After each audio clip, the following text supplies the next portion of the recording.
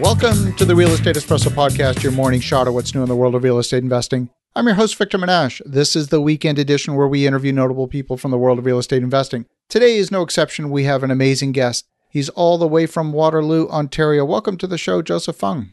Hey, welcome, Victor. Thanks for having me. Great to have you here. Now, Joseph, you and I both share one thing in common, at least one, and that is we both come from a technology background. So we're going to talk a little bit about tech today. But before we dive into that, why don't you give a little bit of your backstory and how you got to this point in your journey?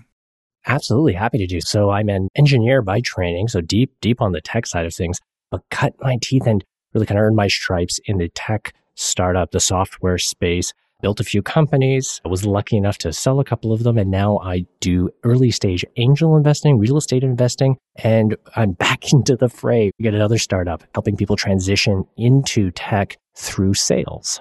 Wow, that's fascinating. So when you talk about sales, that's a big topic. That's a huge topic. It can mean anything from used cars to who knows what, maybe t-shirts and baseball caps. Can you be a bit more specific?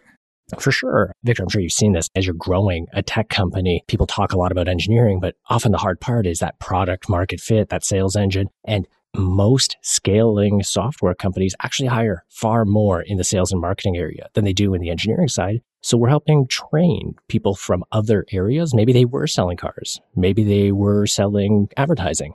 And we help equip them with the skills to sell technology and then introduce them to fast-growing tech companies. So that's where we're focused.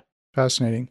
A lot of people get very confused when we talk about all of these different things. You talk about words like marketing, advertising, sales, closing. Mm-hmm. Sometimes those words are synonymous, but they actually mean something very different. It's very distinct. What element are you focused on? So we focus generally at the top of the funnel. So we're working with professionals who will be talking to a customer at the earliest stages in their buying cycle. So sometimes they're doing cold calling. Sometimes they're responding to inbound inquiries. So if you've ever filled out a form on a website to learn more about a product, that person who reaches out to you, that's most often who we're training. And the part that's so fascinating, so interesting about tech is it's much, much less about trying to drag a deal over the line and much more about uncovering a really meaningful problem that you can solve well and doing some matchmaking.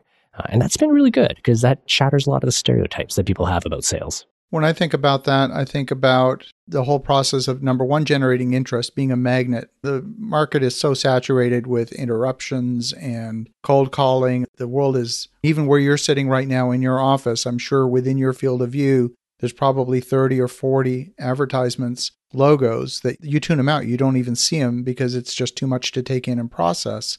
So we are all saturated with that. And so the world of interruption marketing doesn't work anymore because we tune it out. How do you get someone's attention? How do you tap into their stream of consciousness, into their thought that they're going to actually process what's coming in front of them? That's what makes technology sales so interesting and so fun, because very often it's less about trying to interrupt someone's day with an advertisement or a pop-up. It's less about, hey, look at me, I'm trying to sell this thing. And it's more about uncovering companies, individuals who are encountering a problem and reaching out to verify that problem. So an example, hiring. It's less about posting an ad that says, hey, we sell hiring software. But when you can find people who are posting a lot of jobs, they're interviewing a lot, they're commenting on LinkedIn that, hey, we're trying to hire, that makes them very open to a conversation when you could say, hey, it looks like you're having some struggles with this problem, maybe hiring. We can help you out. We have a tool, a solution that'll save you time, energy, improve one of the problem areas. And so the real hard part's not about spamming the internet with advertising and marketing, but being really good at uncovering pain, uncovering needs, and finding pains and needs that your solution actually addresses. And when you can do that, you have a much higher conversion rate, a much higher close rate. And candidly, you come across way more authentically, and people are much more receptive to the conversation. One of my pet peeves, obviously, when you Google my name, the word real estate appears somewhere in the first paragraph, and I get approached almost on a daily basis. We have some solution that will help you get more real estate clients. I'm not a real estate agent. I'm sorry, I'm a developer. And so a lot of these things tend to miss the mark if they're just based on keyword association and rather than actually understanding what the client does. I've got a belief that, for example, doctors like to buy from doctors, dentists like to buy from dentists, and so on, because the client doesn't want to have to educate the supplier on what their problems are. So they tend to gravitate to people that understand them and can demonstrate that level of understanding within a very short time period. You are 100% right. And the interesting part is you've hit the nail on two big problems in technology companies right now, especially as people are building scaling companies. The first thing is that they don't spend enough time training their sales team to do really good discovery. Instead, they give them a mailing list. Hey, here's a bunch of people with real estate in their descriptions. Go try and sell them software. And that is a terrible experience for the customer and for the sales rep. And here's a good example. We know hiring engineers is tough. That's why there's programs and schools and courses. But did you know less than 2% of colleges and universities have some kind of sales training program? And that's not just a shame. It's a huge impediment to scaling tech companies. Yes, a lot are poorly trained. But then the second thing is there's a lot of systemic bias. And that's really unfortunate. You go to a lot of tech startups and they say, hey, great, I'm just going to hire a bunch of people right out of school. And do you know what? That person right out of school doesn't understand the needs of a doctor, of a lawyer, of a real estate professional. And so those inherent biases sometimes result in shortcuts and poor hiring practices. Yeah, absolutely. I see it all the time. There's a process of just immersion, getting in the flow of what's happening on a day-to-day basis within a business to understand the context. And oftentimes I find that salespeople are so fixated on content and they're totally off base on context. And of course, when that happens, it falls flat in an instant. Is it exactly? A good example for us, one of our top sales reps that we hired from the program previously was a claims attorney. So he's a lawyer who worked in insurance and now is selling software. We have grads who were pastors, who worked in oil and gas, who were world heavyweight lifting champions. And translating that world context, that personal experience into the problems and the challenges of the market you're selling into is such a critical need. And the reality is that extends beyond tech. I'm sure in real estate and automotive across the board, you have that challenge. It's just that in tech, we have a lot of these trends of not necessarily appreciating that experience as much. So if I was an investor looking to potentially invest in your company, I'd be asking a very simple couple of questions. Mm-hmm. The first is, what problem are you solving? And why are people willing to spend money to have the problem solved by you? So for us, our customers are the students. Like a school, we charge tuition. We do it a little differently. We charge once they land a job. So we're aligning our risks. The problem we're solving are people are trying to not be left behind by tech. They're trying to seize those opportunities. And the door's just not opening for them. You know, they're reaching out. They're just not getting those callbacks on those interviews. That's what we solve. Our training program catches them up, facilitates those introductions, and we only get paid when we do that. Why they would choose us over someone else is the intensity of our program and the experience of our team. This is my fifth tech company. Our network of employers is massive. The ability to shortcut that cycle is just exceptionally unique. And when people chat with our grads, with our students, and see how life-changing it's been, it's a very compelling conversation. One of the things I see, and is a myth that's been perpetuated by the connected world that we live in, which is that you can pretty much outsource anything. You can take any job that you need done, and you can hire it out on Fiverr.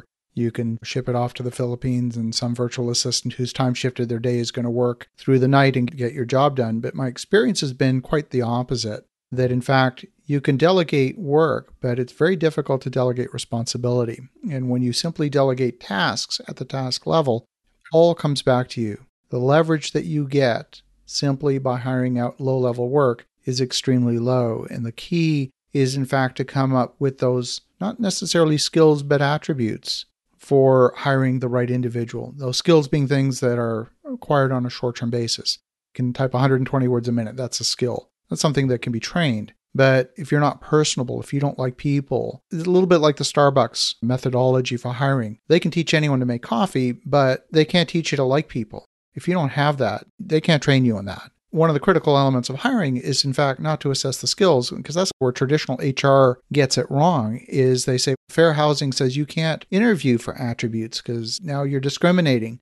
But you're not discriminating based on skin color or gender or anything like that. What you're discriminating on is those characteristics, those attributes that make someone a fit to a role or not. How do you deal with that? It's interesting. Specifically in tech sales, there's a bit of a 1-2 punch that's happening. Number one, we see across the board is a lot of technology companies as they scale, and I look for this as an investor as well. don't actually know what they should be hiring for, what skills to measure. Like you said, HR gets it wrong. Very often sales teams get it wrong too. They think they need to hire for, have you used our specific customer relationship management tool, our CRM? Have you used our calling tool? So they'll look for experience using HubSpot and Zoom. And do you know the terminology, monthly recurring revenue, MRR, or SaaS, instead of saying software as a service? They look for those things which actually aren't the right things to evaluate for. And so they'll scratch people off the list just because they happen to not know the right term or not have used a specific tool. They don't do a great job of measuring for, can you stick to the process? Can you be resilient when you're speaking? Can you build rapport and uncover pain? Those are harder to select for. We're fortunate in that we get to interview thousands of candidates every month to invite people who have some of those natural tendencies and then give them those technical skills.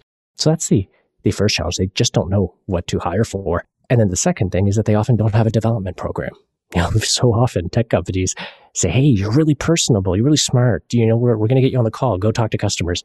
And they don't have a structured training program. And that's where we help close that gap. And the fun part about it is that when you're in sales, the results are very measurable. You can see what you're doing on your quotas, your attainment, your close rate. And that's what makes it so rewarding, because then you're not being evaluated by your age, your skin color, your gender. It really is all in the numbers. Fascinating.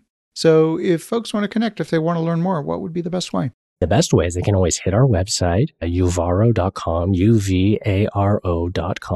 And they can also reach out to me. Always happy to chat about investing, startups, tech. And I'm at Joseph Fung on most social media platforms. Fantastic. Joseph, fascinating discussion. It sounds like you're doing some amazing, groundbreaking work. For the listeners at home, definitely reach out to Joseph at uvaro.com or reach out to him directly on social media. And in the meantime, have an awesome rest of your weekend. Go make some great things happen. We'll talk to you again tomorrow.